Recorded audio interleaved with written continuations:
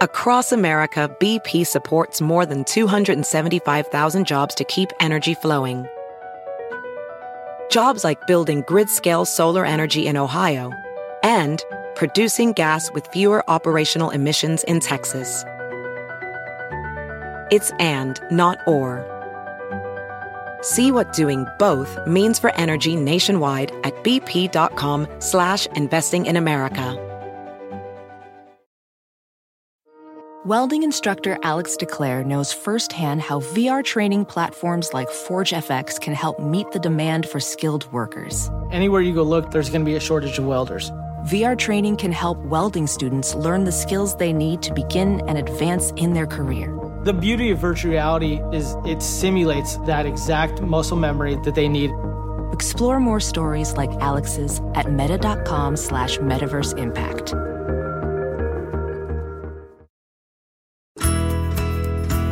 It's Friday, January 29th, 2016, and you're listening to Inquiring Minds. I'm Indre Viscontis. And I'm Kishore Hari. Each week, we bring you a new, in-depth exploration of the space where science, politics, and society collide. We endeavor to find out what's true, what's left to discover, and why it all matters. You can find us on Twitter at Inquiring Show, on Facebook at /Inquiring Minds Podcast, and you can subscribe to the show on iTunes or any other podcasting app.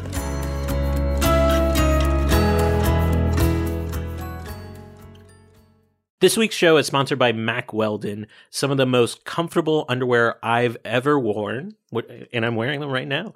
Their incredible lineup of colorful, but most importantly, comfortable and naturally antimicrobial wear is incredible. They supposedly eliminate odor, but I have no testimonials to that fact yet. I'm not going to check. You shouldn't.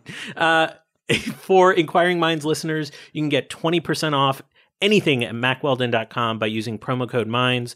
Go to MackWeldon.com and use promo code MINDS. And this episode is sponsored by The Great Courses Plus. The Great Courses Plus is a new video learning service from The Great Courses. With it, you can watch as many of their nearly 5,000 video lectures on subjects like history, science, and photography as you want, at any time, from anywhere. They're offering Inquiring Minds listeners an offer to try The Great Courses Plus free for 1 month. That's unlimited access to the entire The Great Courses Plus library, all completely free for a month. To sign up now for your free 1-month trial, go to thegreatcoursesplus.com/inquiringminds. That's thegreatcoursesplus.com/inquiringminds. So we're used to that old trope of the 5 senses: smell, taste, touch, sight, sound. Wait, before we even get there, hi. It's nice to be in the same room with you. Welcome back, Indre. Thanks. For our listeners, I've been traveling a lot in the last month, and I'm sorry I had to miss last week. I got the stomach flu just before boarding a plane to go skiing in Whistler, and I did get some skiing in, but I also cleaned up a lot of vomit. So on that note, let's talk about the 5 senses. Yeah, let's talk about the 5 senses. I experienced all of them over the course of the weekend. Well, I hope you had a good time in Whistler, at least. We did have a good time. No, it's always fun to be. It's our annual family ski trip, which is always a good time. But yeah, so we don't actually have just 5 senses. And scientists admit this, and numerous people agree. There's many more than that, and sense itself is a weird word to define, right? Well, I mean, okay, so why do we say 5 senses? One, you'd think that you only have 5, and that's not true. We have more than 5. If you define a sense as, some kind of way of experiencing the outside world with a particular receptor, right? So a particular type of cell that is dedicated to that type of perception. So we have more cells or categories of cells than 5 that actually experience the outside world. But the other part of that is that it sort of implies that each sense is independent.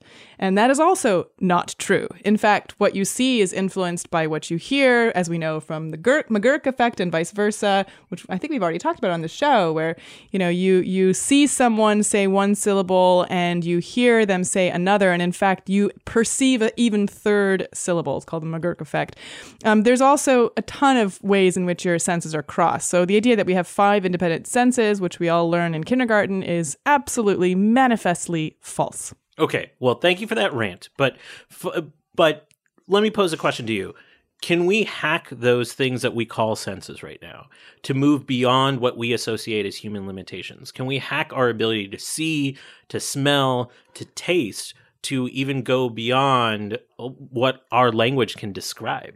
Well, okay, that last part I'm not sure about, because that was one of the really interesting parts of your interview that I wanted to talk about. But of course, we can enhance our senses. I mean, we can put on a pair of goggles and see infrared, right? We can look at the way different parts of the auditory spectrum and listen to them in different ways, right? We can even turn the firing of brain cells into sound and listen to how cells are communicating. So we can use technology in all kinds of ways to enhance our sensory experience. Well, that's exactly what our guest set out to do. It's science reporter Kara Platoni. She's written a new book, We Have the Technology, which explores the movements of biohackers and scientists as they explore human perception, especially in terms of the limits of human perception.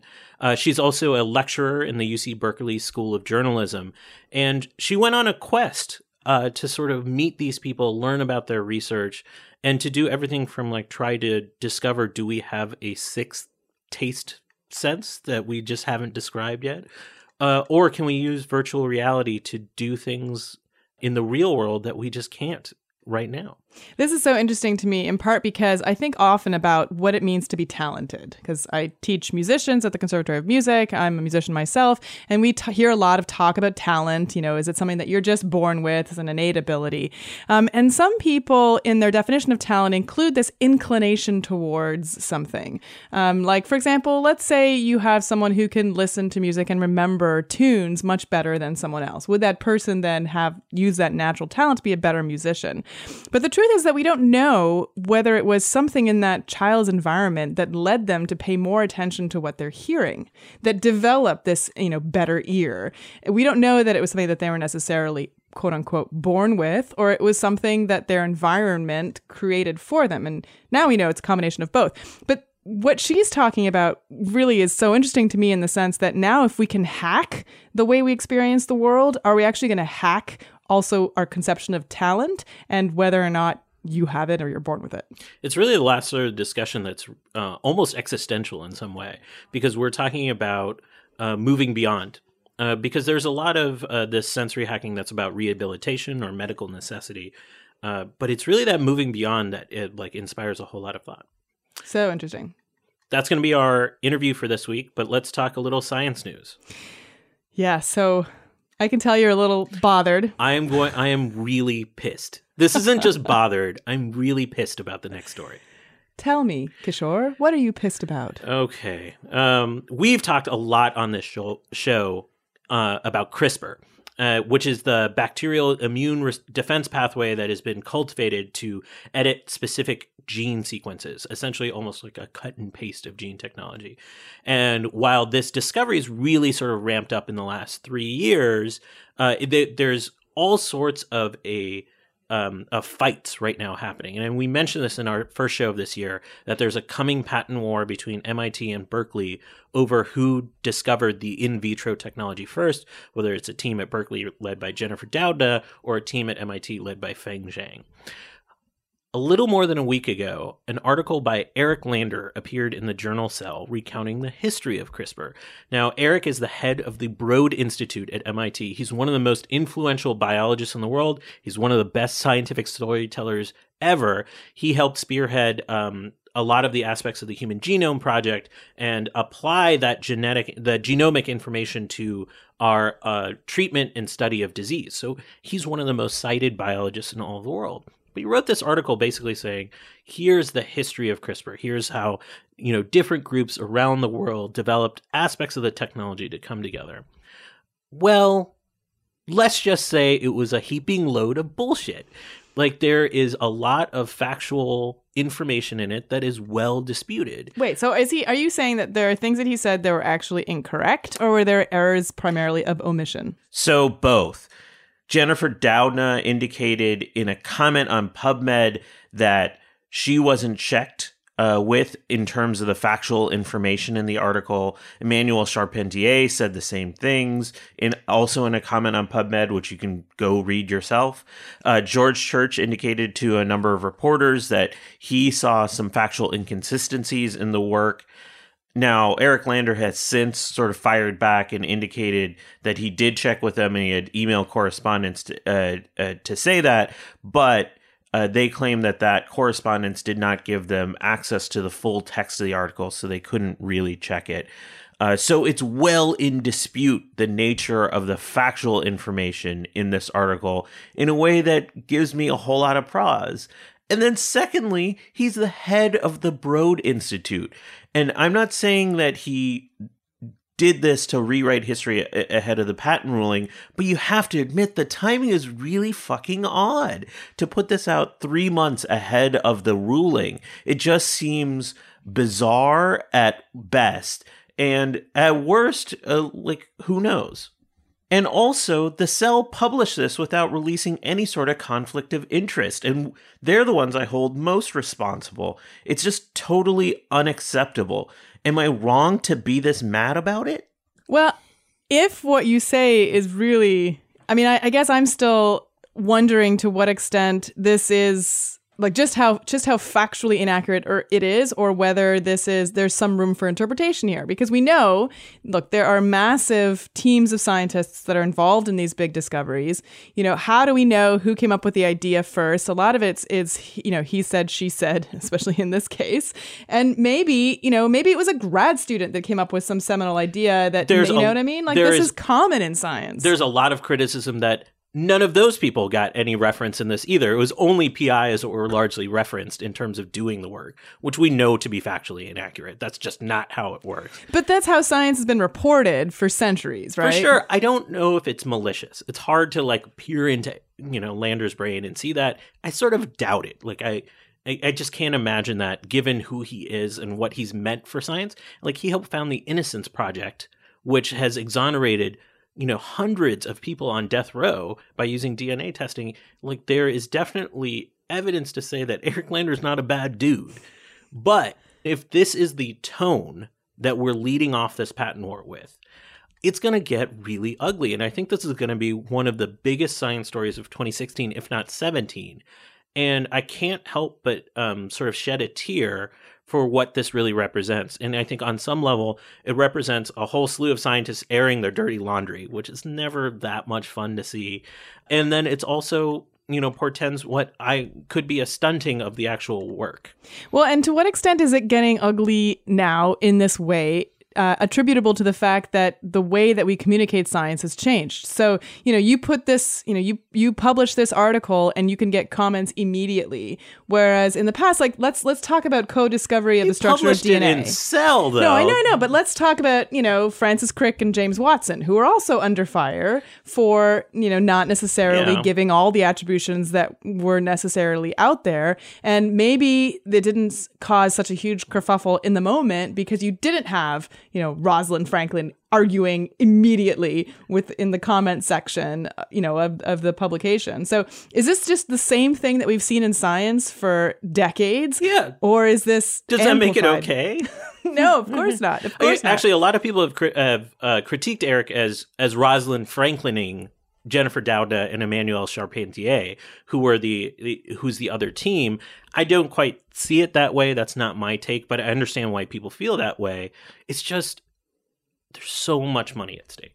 There's so much money at stake, and I think it goes to the heart of what is really distressing to me about this, is that there is so much money at stake. Maybe there shouldn't be this much money at stake. So you're saying we should, any discoveries that are made in a scientific setting should not lead to profit for those scientists, but just go into the public pot? That's not what I'm saying, but I think it's deeply concerning that the integrity of science, which is deeply valued by our community, can be undermined so quickly with this much money at stake, and what the privatization of the profits from publicly funded research, the ramifications thereof to our community is not well discussed. This is not a topic we hear often in the public sector. Well, this also brings into mind the debate about peer review and whether we should completely throw that out the window, because I think the Cell did, because they didn't actually Well, they must have sent it out for review. But they didn't release any conflict of interest information here. He's the head of the Broad Institute, and they have a patent filing. I actually place a lot more blame on them than I do Lander. Okay, I'll stop being so mad about this. Okay. Well, thanks for sharing your perspective. So while I calm down, we'll take a short break, and we'll be back with my interview with Kara Platoni. This episode is sponsored by The Great Courses Plus. The Great Courses Plus is a new video learning service from The Great Courses. With it, you can watch as many of their nearly 5,000 video lectures on subjects like history, science, music, photography as you want, at any time, from anywhere.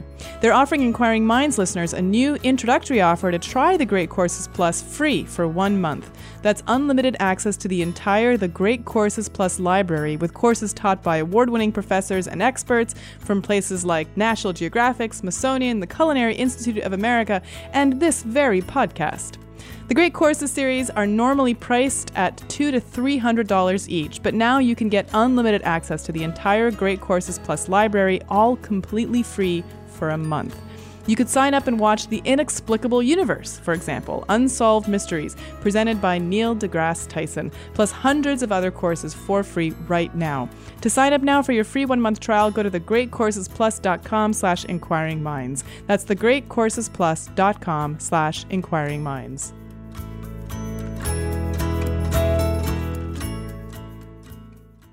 Kara Platoni, welcome to Inquiring Minds. Oh, thanks for having me. Let's start with perception, which is let's agree, it's a massive topic to talk about human perception. But when I think about it to a certain extent, the sky is blue, strawberries are sweet, sandpaper is rough. So in some sense, we share this sort of common language and understanding of what human perception is. You look at it through a similar lens, but you posit something slightly different as an introduction to this story. Yeah. So basically the idea of no one shared reality, or at least no one shared experience of the world, right? And I mean, I agree with you. I think things are similar enough that we can all kind of get along. We can interact, we can communicate. I know what you mean when you say, I'm turning left or that's red, right? Or at least if it's different, we'll never know, right? But what I mean is your brain doesn't interact directly with the outside world, right? It has to take all of this information that's delivered through your senses and construct some sort of linear, coherent experience for you. Because there's more information out there than you need. There's more than you can constructively use. You'd be in like a perpetual daze if you had to process everything that was actually there, right? And your construction and my construction are different. They're probably different in these subtle ways. And the reasons are, okay, we have different genetics, right, which has affected the way our body is constructed. We've had different life experiences that taught us how to pay attention to information in different ways. And those turn out to be really, really important. How much does language play a factor in just sort of limiting the ability to share that reality together? I think it's actually really important. So one of my chapters is about, can you taste something that you don't have a word for, right? In other words, do you need... That's like an existential question. It's totally an existential question. Did you ever, when you were a kid, like blow your own mind by being like, what if there was a new color? What would that be, right? It's the same question. It's exactly the same question. And there was a cool article in The Atlantic the other week about somebody who's written a book about emotion. Same question with emotion. Can you have a feeling if your culture doesn't have a word for that feeling, right? And the question isn't really like, can it happen? Can my tongue pick up on this taste that might be in the food? Can I have this emotional experience? The question is, do you know how to name it, right? Can you say, that is a thing that I recognize, I know what it is, I can communicate that idea to others, right? So to take this really abstract, wild idea and boil it down. The reason I was doing this was because, basically I went on a quest. I joined in a quest. A quest. Usually a quest starts with a calling. Yeah. Well, okay, so my calling was to run around and taste weird things. Does that count? Yeah, I think that counts. Okay. So basically, you and I probably went to elementary school about the same time. And back in the last century, there were 4 basic tastes, right? There was salty, sweet, sour, bitter. And it's not quite like that now, but yeah. Right. And of course, they taught us this whole thing where like they're in different places on the tongue, totally debunked, right? Now, scientists agree that there are 5. There's this concept of umami or savory, which came along. Actually, it had existed in Japan for a century. It was accepted in the Western world around the turn of the century, right? And that unleashed this hunt. Okay, if there are 5, why not 6 or 7 or more, right? So my quest, I'm going to call it a quest, was to go around taste all of the contenders for the sixth taste. Oh, the sixth taste? Like, what kind of stuff are we talking about? Okay, so the first one I went to taste, I went to the Denver Museum of Nature and Science, and their candidate is fat. Like raw fat? Well, okay, so they don't give you bacon, like raw bacon or something like that, right? But so actually, if you can mentally dissociate the idea of fat from the idea of meat, what they actually want to see is if you can taste fatty acids, linoleic acid specifically, right? And the reason people think our bodies should be able to sense this is because we need it. It's a thing that your brain and your body need to build tissue. So, okay. So they want to see if we can taste fat. And the way they're testing this is they're crowdsourcing it. So anybody who goes to the museum right now, if you want, you can, first of all, you have to be okay with donating your DNA to science. So they take a swab. They cheek swab you? They cheek swab you because they want to see if there's a genetic difference between people who can perceive it or not. And then you go through this test where they give you these little kind of like gel wafers that are like, have you ever used one of those melt-away breath strips? Oh, yeah. Yeah. So it's like the same thing, except instead of having mouthwash in it, it has this linoleic fatty acid. That sounds gross. Well, okay, so here's the thing. They want to find out if it's gross, if you can taste it at all. And when I went into this thing, I thought, maybe I will taste nothing. Maybe I've come here on a wild goose chase and I'm going to be very sadly disappointed. And they give you all of these strips and each one has a different amount of the acid in it. So you don't know how strong the taste is going to be. And I ate it, and I totally agree with you. It actually was gross.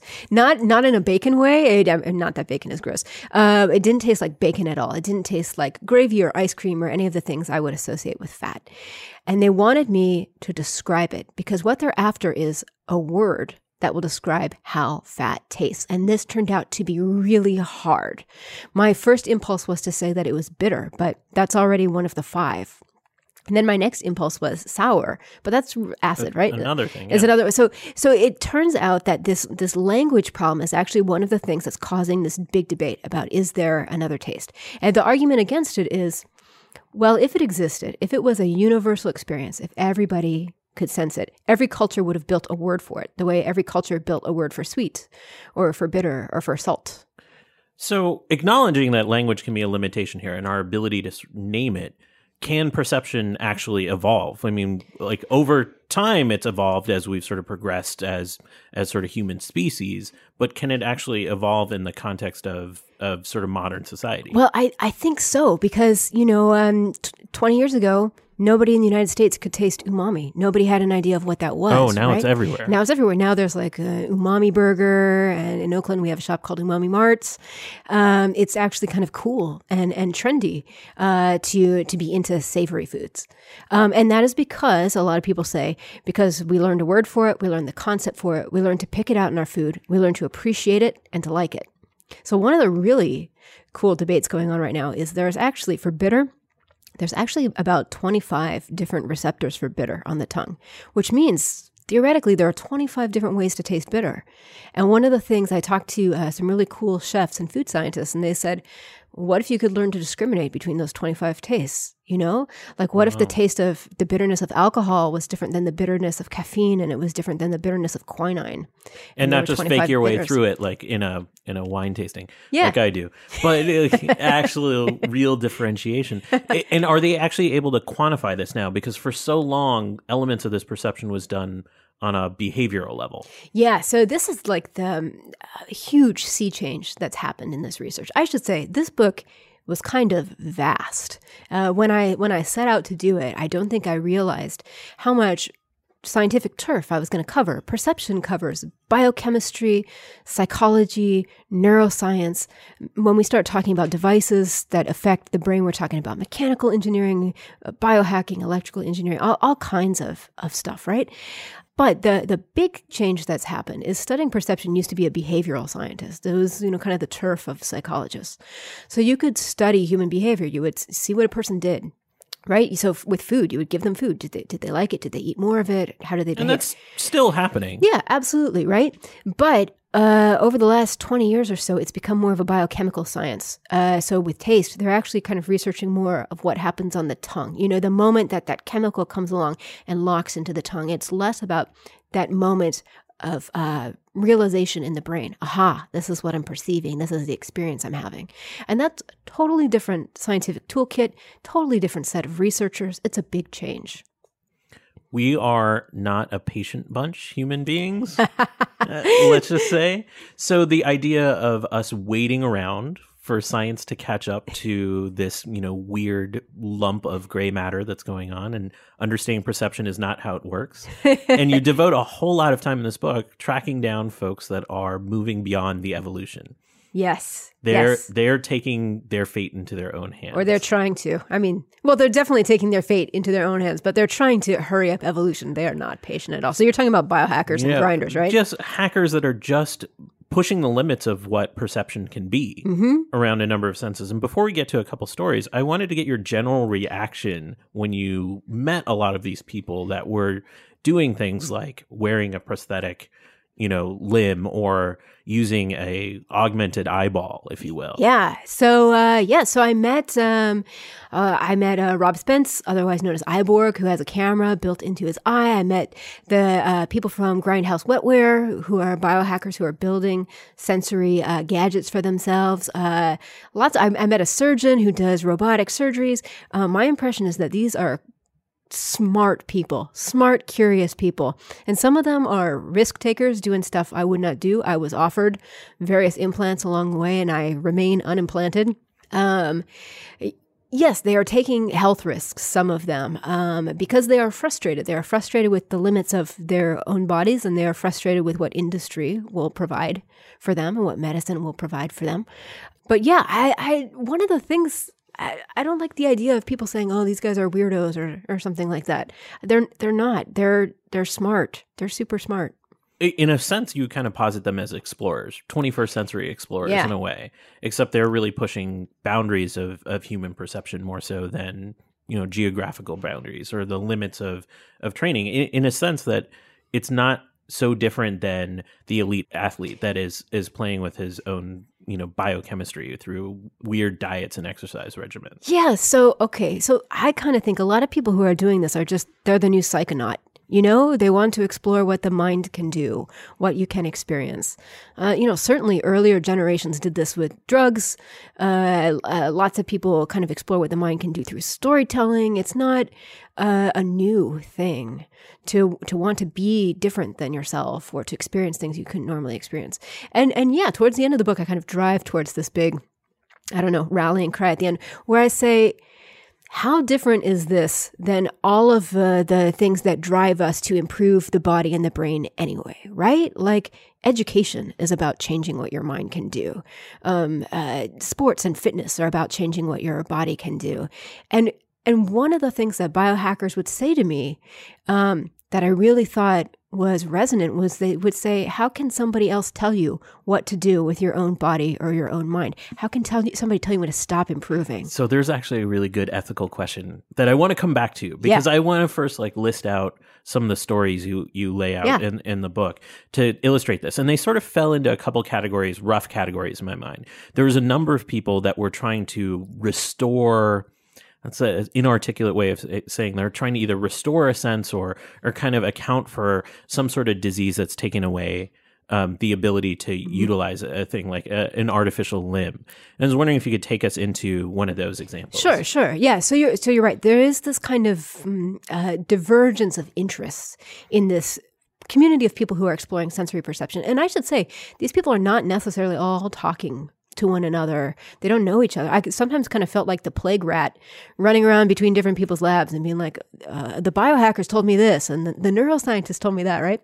But okay, so on the university research side, the medical research side, the for-profit industry side, you're right, they're mostly assistive devices. So one of my favorite things to do in this book was I got to hang out with this guy, Dean Lloyd, who's an attorney here in the Bay Area. And he is one of the first people on the planet who has ever relearned how to see. He relearned how to see. Isn't that kind of an amazing concept, right?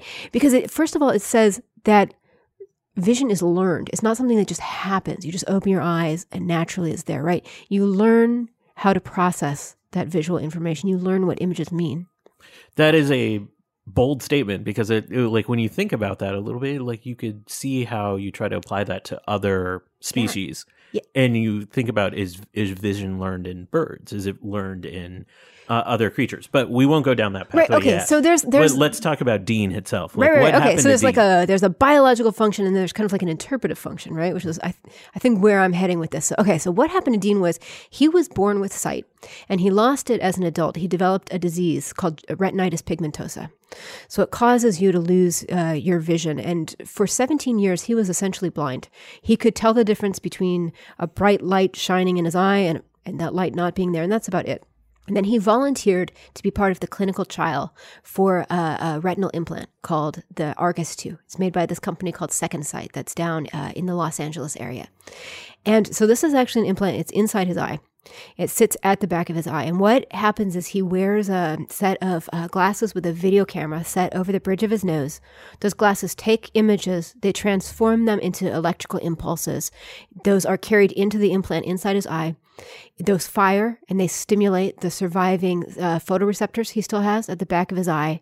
That information travels to his brain. It's processed as vision. But it's not the vision he had before. It's not what you and I might think of as vision. Of course. I mean, that would be an amazing feat to restore exactly how it was. Like, what kind of stuff does he see? So his perception of object, he doesn't see three-dimensional objects. He doesn't see much in the way of shading.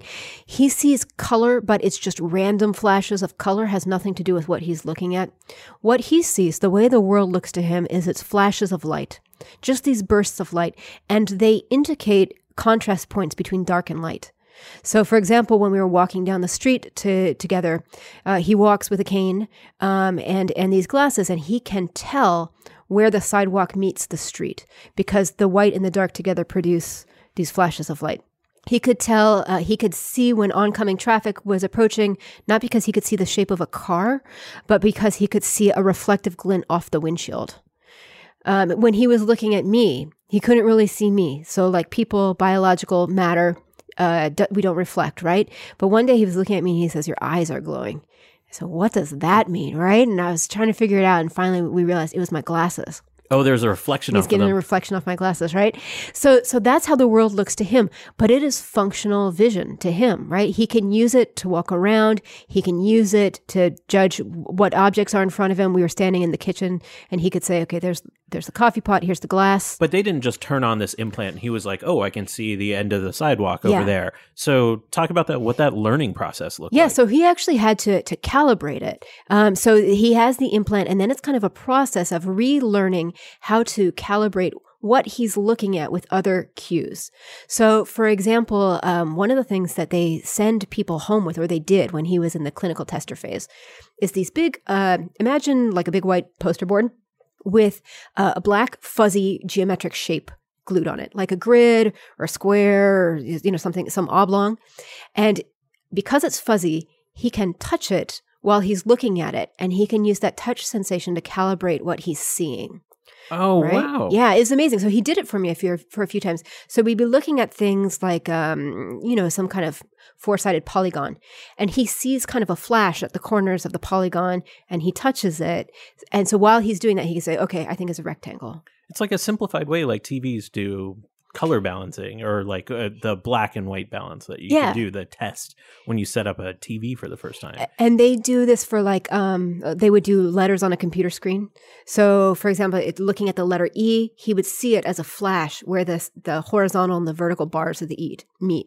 And that's how he could see a really big letter on a computer screen. So how long did it take for him to actually become, functional is a weird word here, but how long before he could have utility with this? I think it was a matter of months, and in his case, it was that's fast. In his case, it was a little complicated because the implant wasn't tacked close enough to the back of his eye, so he had to have a second surgery, and that improved it.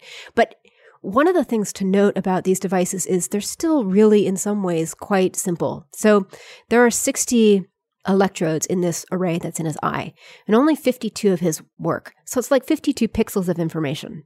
So you can kind of imagine the limitations of that, right? But it is enough that the brain, because it's so extraordinarily plastic, can relearn how to use minimal information. And in his case, and in the case of other people with retinitis pigmentosa, they had vision before. So they have a memory of what things should look like. They have a memory of what color is. They have these ideas. It would probably be a very different experience for somebody who had never had sight, to have some other kind of prosthetic that wouldn't be in their eye, that would be higher up the visual pathway actually in the brain, sending them information. They would be interpreting it without this background information that he has, right? But that's an example of an assistive technology, right? For somebody with a medical need. When I was there, which was, I'm trying to think, I think the last time I was in the office of the company that makes these things, they had just gone public. So they had announced that people could actually buy this, and it went on the market. And one of my amazing memories of this company is they had this just huge office space full of empty desks and chairs because they were planning to grow. They know that there is a market that's out there for people, and their next step is to think about expanding it to people who have other conditions. So age-related macular degeneration is another one that's very common. So they're thinking about how can we make this device useful to more people. It's still in the assistance realm because there's a whole other category where we're talking about augmentation. Yes. Really, where we can start talking about, I was at a scientific conference last year where they deployed one of those contact lens implants that allow you to like almost zoom in, if you will, magnify. Oh, you saw it. You saw the zoom lens. I did. Neat. Well, I mean, I saw a presentation on it. Neat. They didn't hand it out for me to try out. But I was wondering if you could take us into some of those examples of augmentation, which is a whole different quality here because you're talking about bringing in abilities, right, if you will, that didn't exist beforehand. Right. So the assistive devices that are being developed now are usually super invasive. They carry high risk. You have to have a surgery, so there's a risk of infection. There's a risk that it won't work, and there's a reason why the clinical trial base is for people who really have no other alternative. There's usually a medical necessity at play. Right. Yeah. And, doctors, they take the Hippocratic Oath to do no harm. They're not going to give you a treatment that might be worse than the disease, right? But there are these other people who are saying, okay, what if I could be more than I am? What if I could perceive more than I am? What if I could do more than I am? And this is where we kind of get into the realm of wearable devices that you can take off, right? Way less risky, cheaper. Mostly, a lot of these things have been developed for entertainment, gaming, these other kinds of platforms like this, or for augmented reality. So just, for anybody who wants a refresher, augmented reality, I'm talking about things like smart glasses, smart watches, smart wristband, smart fabric. Smart rings, smart stuff. Very smart stuff. Very smart stuff. And the reason it's smart, arguably, is because it's feeding you information you wouldn't otherwise have, right? And it's not only doing that. I mean, we all probably have a cell phone or computer that feeds us information we wouldn't otherwise have. But the whole idea is that it's doing this in this subtle way where you don't have to stop what you're doing and take a break. It's integrated into your normal sort of perception landscape. Right, exactly. So it's actually integrated right into your vision because it's over your eye, or it's integrated right into your sense of touch because you're wearing a smartwatch and it's tapping you, or it's doing something like that, right? So I went to meet people who were developing augmented reality devices. I was especially interested in people who are trying to augment the senses of touch, taste, and smell, because mostly what we hear about is Google Glass and smart spectacle sort of things, right? Which have to do with vision and sometimes with hearing. So I went to meet with Adrian David Chiok, who's a researcher in London who does kind of cool things with touch, taste, and smell at a distance. And basically what he's doing is the hardest stuff. What he told me was it's really easy to convey video and audio by a computer. Computers are built to do that. How do you convey a smell at a distance, right? When you say distance, what are we talking about? So we're talking about, the distances he's talking about are the other side of the planet. He's talking about how could you communicate a scent or a feeling, a taste, an emotional state to somebody that you love who's far away. He is really interested in the idea that like romantic partners, friends, families are all broken up by kind of the modern work age. People travel a lot. Parents are separated from their kids. People are separated from their spouse. And he works in this kind of very sweet, nostalgic world of trying to share experiences at a distance. So, for example, one of his first projects that he did was to enable people to touch a pet from far away. So he did this with a chicken. He made a special jacket that the chicken wore. A petting chicken. A petting chicken. And then you would have kind of a stuffed chicken wherever you were that was wearing also this haptically enabled jacket. And you would hug it. And then the hug would travel to the vest that the real life chicken was wearing. And the way they tested this to see if the chicken actually liked it was the chicken could freely walk between two different pens. And in one pen, he would get hugged. And in the other pen, he wouldn't get hugged. And he spent more time in the pen where he got hugged. So then he built on this an idea. He said, what if parents could give their children a goodnight hug at a distance? If they, they're at work, they're at a conference or something like that. So he made something called the Huggy Pajama. And it's the same thing. So you hug your kid virtually. And then he has made, when I was there, they had me try on all of these prototypes of rings that they were developing for this project called Ring You, because it's British, right? So ring you. I will ring you later. But the idea is it's almost like a mood ring that sends a hug. So you're wearing the ring, and then your partner is wearing the ring, and you press the little jewel in the top of the ring, and it squeezes their finger. And he said, this is discreet. It's socially acceptable. It's not like wearing glasses over your eyes or some big nerdy device, but it's a way to communicate touch and a feeling state at a distance. So to a certain extent, on the surface, I could see the cynic in me saying like, this seems like a flight of fancy. It's a little superficial and hokey to a certain extent. When you actually talk to the people doing this, is that the feeling you got from exploring the products, or is there something really serious here? The feeling I got from augmented reality, well, there are a couple feelings. One is that everything is very, very early. This is new, right? So one of the people that I talked to, the guy who runs the Augmented World Expo, Ori Inbar, who knows everything about this field, is he said, we're kind of like where film was in the early 1900s. We haven't developed a language of augmented reality. We don't really know what the techniques are going to be to convey this kind of experience, which I thought was a good point. He said, in film, it used to be that they filmed movies like a theater play. There was a stage, and people stayed in the same place, and there were curtains framing the action. And he said they hadn't developed the pan and the zoom and all of these techniques, the idea of going outside, all of these other things that made film a thing that could transport you to another world. And he said, that's where we are now, right? And then the other thing that people said to me is some of these senses are really hard. So, for example, if you're going to convey something through a ring, or if you're going to convey, one of the other things Chiak's lab does is they convey smell at a distance. So you plug in a little device to your phone and you can convey a scent to somebody. Or they have a kissing device where it actually is like lips that you put on your phone. Then you video conference with the person you want to kiss, and you lean into it, and it haptically conveys the kiss. I don't mean to laugh, but it is kind of silly. It's wild, right? But he's doing it for a point, right? These are hard because both people have to have the right gear. It's hard to do. There's multiple sensory functions at play too. It's not like you can just have one interaction that focuses on one area, because we use visual cues for some of those things. There's sound. There's a whole sort of gambit, and these are really.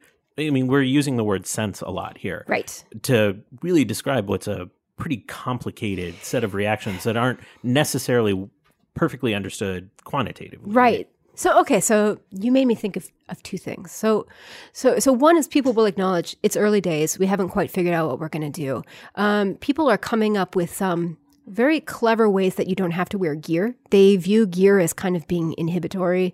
It's embarrassing. It's hard to put on. Doesn't fit. Looks weird. It can be off-putting to other people. One of the projects I went to see is it doesn't seem to exist anymore. It was at Disney Research, where they were using air to convey touch at a distance. So the idea is you walk into a room and the air hits you in a certain way. And they would do things like, for example, they would create the illusion that a butterfly was landing on your palm.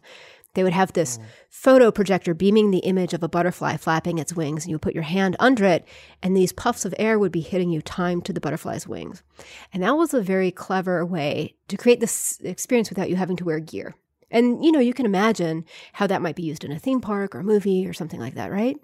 And the same guy who's working on that is now working on Google's Project Jacquard, which is the idea of making fabric, the fabric you're wearing, an interface, right?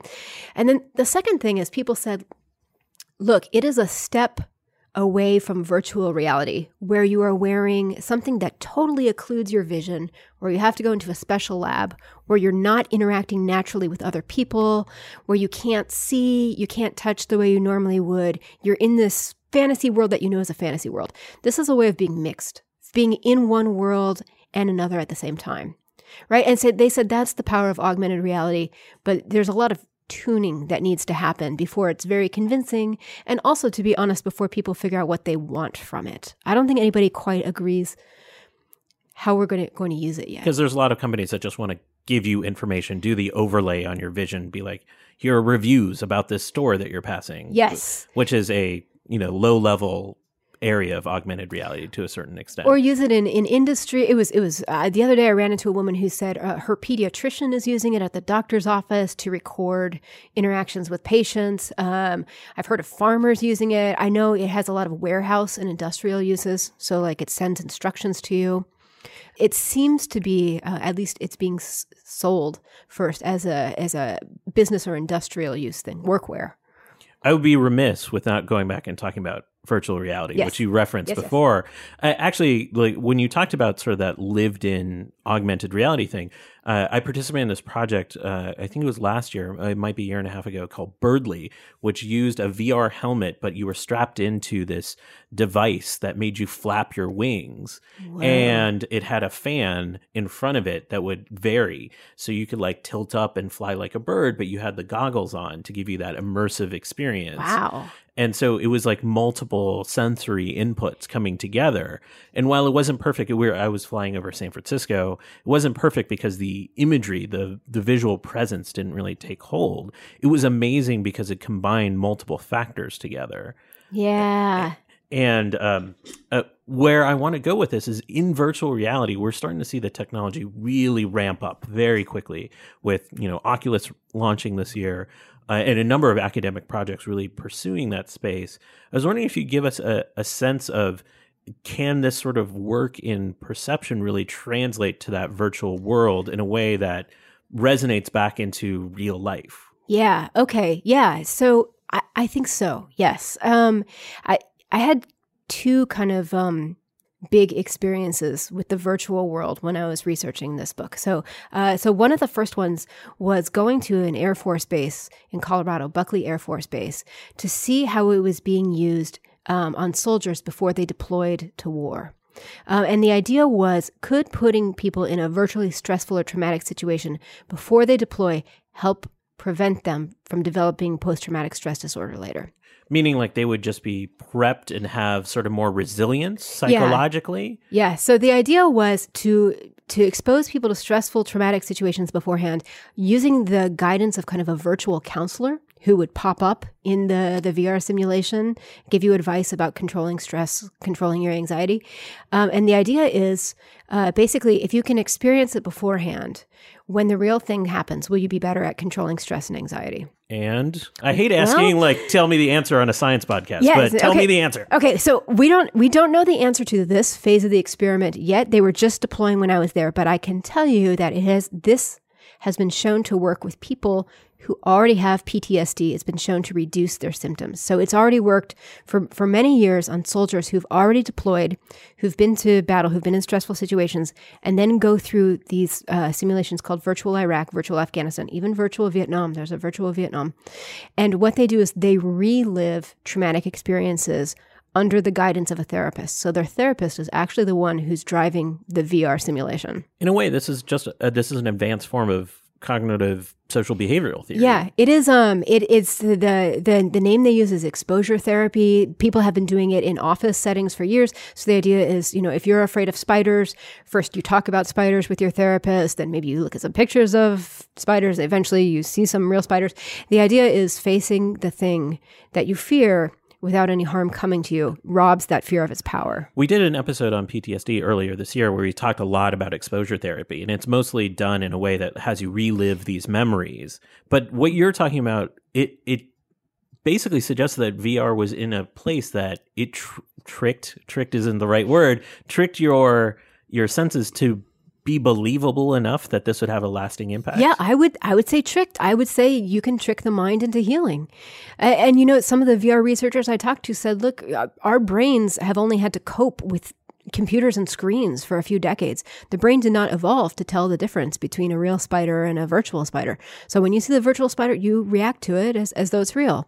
And when you are back in a traumatic situation, you react to it as though you're really there. And the labs, just like you were saying, are much more complete wraparound sensory experience than they used to be. You know, there's probably a lot of people in this audience who've been in VR simulations where it was just the goggles and maybe it seemed kind of hokey. Maybe there was a lot of lag time. I remember being in VR experiences that looked wildly pixelated. One of the guys, the guy who runs this experiment, Dr. Skip Rizzo, told me he remembers getting stuck in a wall his first time in VR. You know, but now they can do things like they can vibrate the floor. They have like a bass shaker under the floor that vibrates it. So it simulates, you know, a rocket attack or driving a Humvee. They can pump odors in. And these are odors that are really resonant for somebody who's actually been in a war zone. So it's like diesel and sweat and garbage. Skip was talking to me about maybe he'll use a heat lamp to kind of mimic the feeling of being in a desert. He said the only thing they can't figure out is taste. He said maybe we'll just feed him a spoonful of sand. I don't know, right? But so what's different in this phase of experimentation is instead of asking people to relive a trauma, they were going to see if they could pre-live it.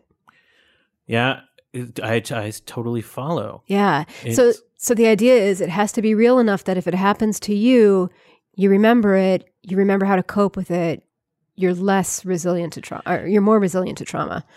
Are there people pushing the boundaries even further than that? We're talking about still a relationship where you enter a virtual world, but it's a virtual world that makes sense to you because it's Afghanistan or Iraq or a place that you have some concept of that obeys the laws of physics as we understand it. Can we even go beyond that and have us sort of use virtual reality to take our sensory into another world, like where I'm a bird or I live in a world that has me, really change human behavior? Yeah, absolutely. So the second half of my journey, so my time with Skip Rizzo's lab, they're in this hyper real, hardcore environment. Their scenarios are meant to look and feel really, they're meant to mimic things people have actually experienced.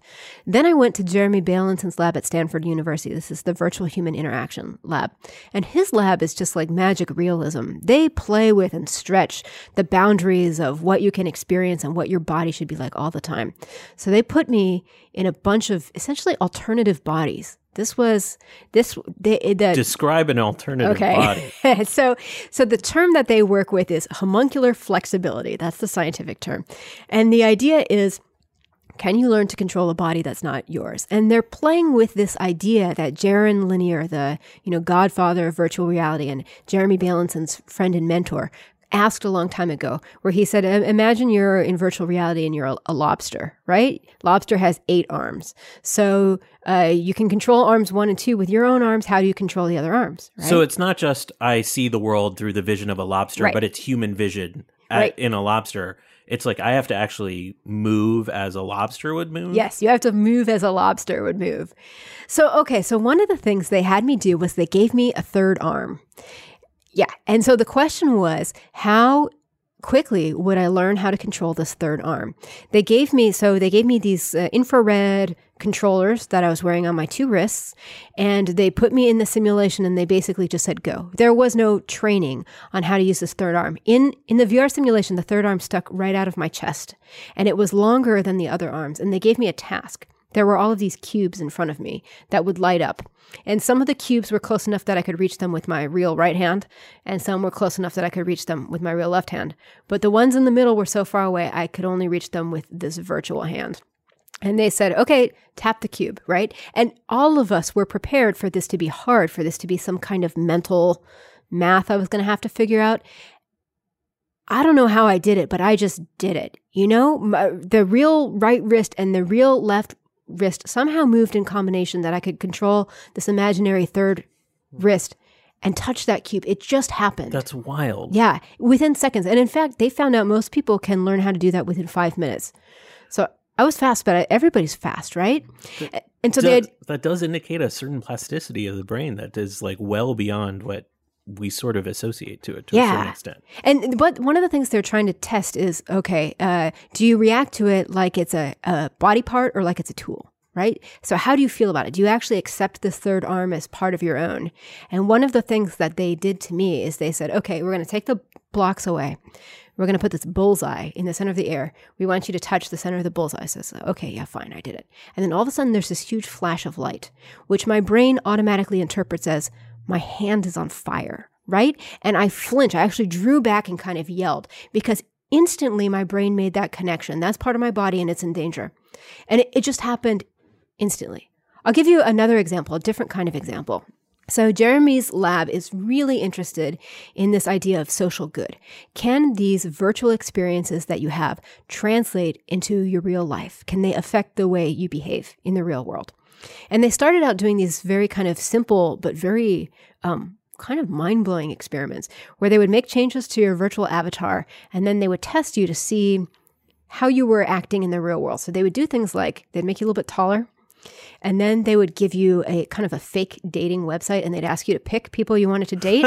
And the people... That seems almost cruel. Yeah, it seems they weren't real people. But the people who had been made taller in the virtual world picked like hotter looking people to date. And the people who had been made less attractive in the virtual world became more likely to lie about their height. Did that linger with you? The sort of less isn't quite the right word, but the kind of the feeling of being in that study and what it was really poking at. The third arm study? Yeah. It kind of made me think, I really started to think, what if this is actually a job skill someday? What if I have to wear some kind of helmet and do things with multiple arms? Which actually Jeremy Belins had said is not a unthinkable idea. He said, for example, like the best drone pilot operator, why is she only flying one plane at a time? He had all these ideas about a group body. What if you could have multiple people controlling different aspects of one virtual body? Or what if one person can control many virtual bodies? In what the chapter we didn't talk about, I'll just briefly say I watched a surgeon teleoperate, and the surgical device she was operating had 3 arms and a camera. She only has 2 human arms. She could only drive 2 of those arms at a time. If she wanted to drive the third arm, she either had to put one down or call in somebody else to drive the other arm, right? But why couldn't she actually be driving all of those arms at the same time, right? That's a pretty practical thing. I mean, it's hard to picture exactly how that would work, but I understand where you're getting at. There's no reason if we could learn how to do it, it would take a lot of time and effort. Yeah. But the same amount of time and effort that went into the training of that surgeon to get to the point where they could do it with 2 hands. Yeah, absolutely. Some of the mechanical engineers I talked to said, yeah, but what if you could drive that third arm? What if the third arm is kind of semi-intelligent and it's interacting with you by touching you somewhere else on your body, not in your hands because your hands are busy, but it's maybe conveying that information about what it's doing to your foot or to another part of your arm. There might be ways to do this.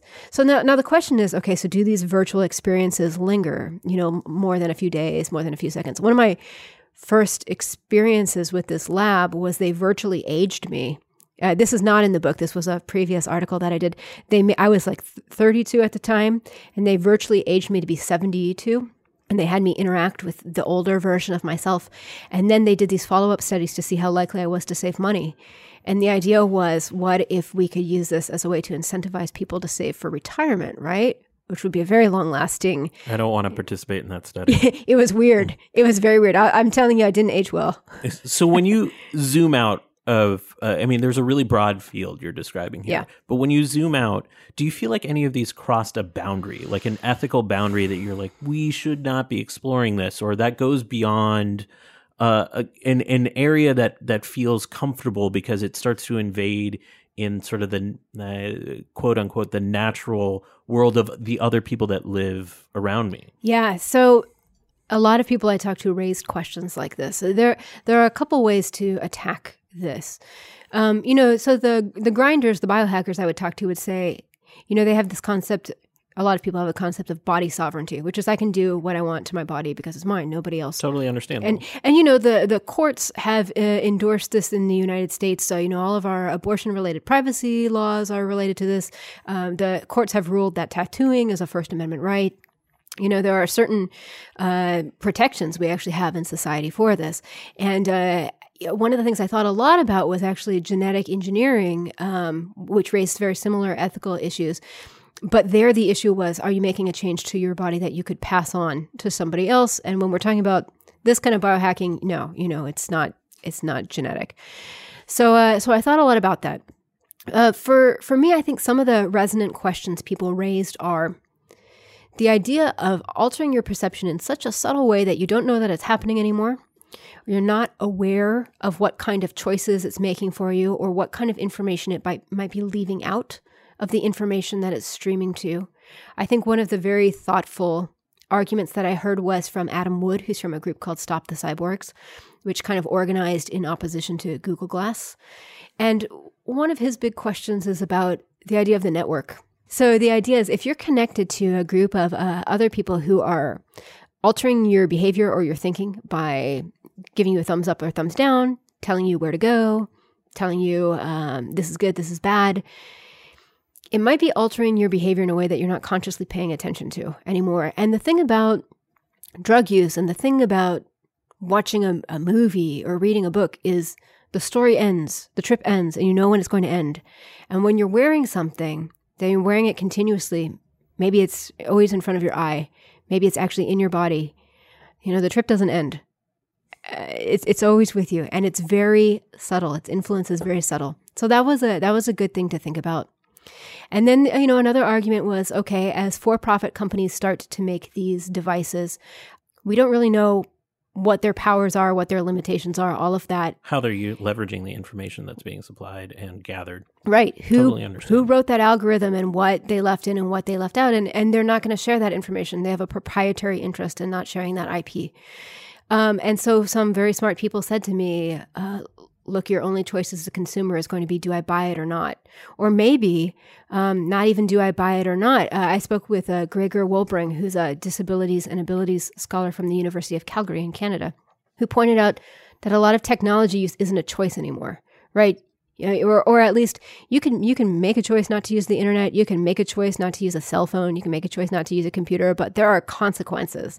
So, you know, he said, what if this augmented reality gear becomes a job requirement or a school requirement? This harkens back to our conversation with Kevin Kelly, where he talked about technology having a desire and want in all of this itself and a personality. Thinking about all of this stuff, how do you personally feel about this movement to enhance human perception? Do you embrace it? Do you feel like it's inevitable? Is there an acceleration towards this that we need to, as a society, investigate it further? Well, so I'm a reporter, and I went into this mostly as an observer. You know, my interest is always kind of saying, hey, people, this is what's out there. You know, this is where I've been. These are the people that I met. This is what they're saying. This is what they're thinking. So I didn't really take a hard line on whether or not anybody should do this or shouldn't do this. I perfectly understand people who want to say, nope, 100% natural human, no electronic gadgets here. And I also actually really understand people who say we're already all cyborgs, just accept it. You know, I had a lot of thoughts about the ways that I've already augmented my own body. I wear eyeglasses. I've been vaccinated. You know, there are diseases I don't get. I take vitamins. That's a body augment. Yeah, you know, a lot of people said to me, anything you do, you put clothes on and you're a cyborg, because that's a technology, right? I think in the end, what I ended up resolving for myself anyway, my own interpretation is we are just a curious species. We are an engineering hacker maker species with an impulse to improve. And that's reflected in everything from education to art to engineering. It's kind of a human impulse. And the thing that is different now, I think, is that we can make these differences so intimately in the body, so intimately in the mind, in a way that we might not realize we're doing it anymore. Well, speaking for myself, at least, I welcome my cyborgian future. Do you consider yourself a cyborg? I do, to a certain extent. Okay, why? Because I'm already utilizing devices and I have a desire to go in that direction. Okay, what do you want? What's your cyborg enhancement that you want? I think I focus on vision first and foremost. I want to be able to see a wider field of my life, because I've always lived with glasses, and I think I see the world more clearly because of glasses, but I don't see the world as it exists. That's awesome. Kara Platoni, thank you so much for joining us on Inquiring Minds. Thanks so much for having me. It's been really fun. That was really interesting. She has such a way with being able to explain some of these kind of really existential ideas in a way that's just accessible and understanding, and understandable. So I really enjoyed that aspect, a lot of the aspects of the conversation. And I guess what kind of stuck with me is this kind of this idea that if we don't have a word for it, do we really experience it? Which, I had never really considered before, because I think of our perceptions as being pre-verbal, that, just because we can't describe them verbally doesn't mean that we don't have that perceptual experience. I thought that was a really interesting point, and I brought it up because she was talking about, essentially trying to taste fat. And I'm like, oh, well, how do you describe fat? But I think she made a good point about umami. It's like, we didn't talk about umami before we knew what it was. Lots of cultures knew what it was. It was probably, inherent in our food, but we had no way of talking about it, so there was no sort of cultural recognition of it. And I think it's that recognition that we're really talking about, not the, quantifiable basis here. That's a limitation. Yeah, and so that's why I guess I wonder, to what extent, I always love that kind of philosophical game of, is the color red that I perceive the same in my brain as it is in your brain, and so forth. And, it's always a really fun thought experiment to do. And, that's really at the core of the consciousness debate, right? The subjective experience. How do we observe it? How do we characterize it? What is the neural basis, et cetera? These are all the big questions in neuroscience. And, I do think that it's a really interesting topic, and I think it does change both with the advent of technology and even with different parts of our lives. As our senses degrade as we get older, our experience changes and so forth. And so it's fascinating. I totally agree. Would you get enhanced? For sure. Yeah. I mean, I guess I would get enhanced in ways, but it's funny because even as I say that, I remember some really great stories from Oliver Sacks's canon talking about patients who get their hearing, back, or their sight back. And sometimes it's not as nice as we would have thought. Like, for example, if you don't have vision for a long time and then you are given your sight, it can be very disturbing because you don't have the cortical computations in the back of your brain that you need to make sense of that stimulation. And it can take a long time for you to develop and learn that, and along the way, there's emotional consequences. Yeah, I mean, it can literally physically make you feel sick. I mean, just like the way, virtual reality is going to have some of that same stuff, although I guess it's getting better and better. Have you gotten your Oculus Rift? No, ships in March. Okay. So soon.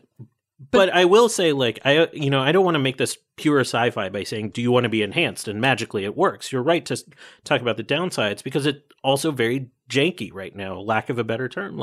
It's really rough around the edges, but somebody needs to be part of that movement. And I think in the interview I said, I totally want to be a cyborg.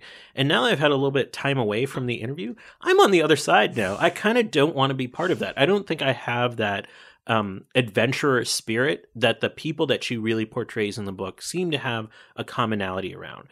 They're willing to really embrace a level of sort of sensory input that can radically shape their life and have impacts, across their life. Not just I'm going to, potentially see this, other bit of the spectrum that I couldn't see before. But what that means long term, I think, is we don't know. But I want to say I'm a huge advocate for this group exploring this edge, especially the augmented and virtual reality edge that we talked about. I'm still floored by the experiment with soldiers, pre-leaving scenarios. It seems like that use of technology to sort of, leveraging the brain plasticity that we have, it seems like a great utilization. And I want to see that done more. I mean, it has potentially profound implications just, for so many different aspects of human cognition. The truth is that technology is already changing, whether you like it or not, how you function. I mean, there's a cute little study about how Google has changed the way we remember things. We no longer now remember most details, but we remember where to search for that information. So it is fundamentally changing how we're using our memory system. Oh, I got to remember to Google that. That's cool. So that's it for another episode. I want to thank you for joining us for this installment of Inquiring Minds. And we'd also like to thank our supporters on our Patreon campaign, especially Herring Chen, Nick Cadillac, Sean Johnson, and Anonymous. You can visit our website at inquiringshow.tumblr.com, and you can support us at patreon.com/inquiringminds. You can also find us on Twitter at Inquiring Show and Facebook, and you can send us comments, feedback, future guest ideas, pictures from your ski vacation, or anything else you'd like to inquiringminds@climatedesk.org. And once again, this episode is sponsored by the Great Courses Plus. The Great Courses Plus is a new video learning service from the Great Courses. With it, you can watch as many of their nearly 5,000 video lectures on subjects like history, science, and photography as you want, at any time, from anywhere. They're offering Inquiring Minds listeners an offer to try the Great Courses Plus free for 1 month. That's unlimited access to the entire The Great Courses Plus library, all completely free for a month. To sign up now for your free 1-month trial, go to thegreatcoursesplus.com/inquiringminds. That's thegreatcoursesplus.com/inquiringminds. Inquiring Minds is produced by biohacker Adam Isaac in cooperation with the Climate Desk. Our music is provided by award-winning producer Rian Chien. Our research assistant is Caitlin Smith. And we're your hosts. I'm Indre Viscontis. You can find me on Twitter at IndreVis. And I'm Kishore Hari at ScienceKish. See you next week.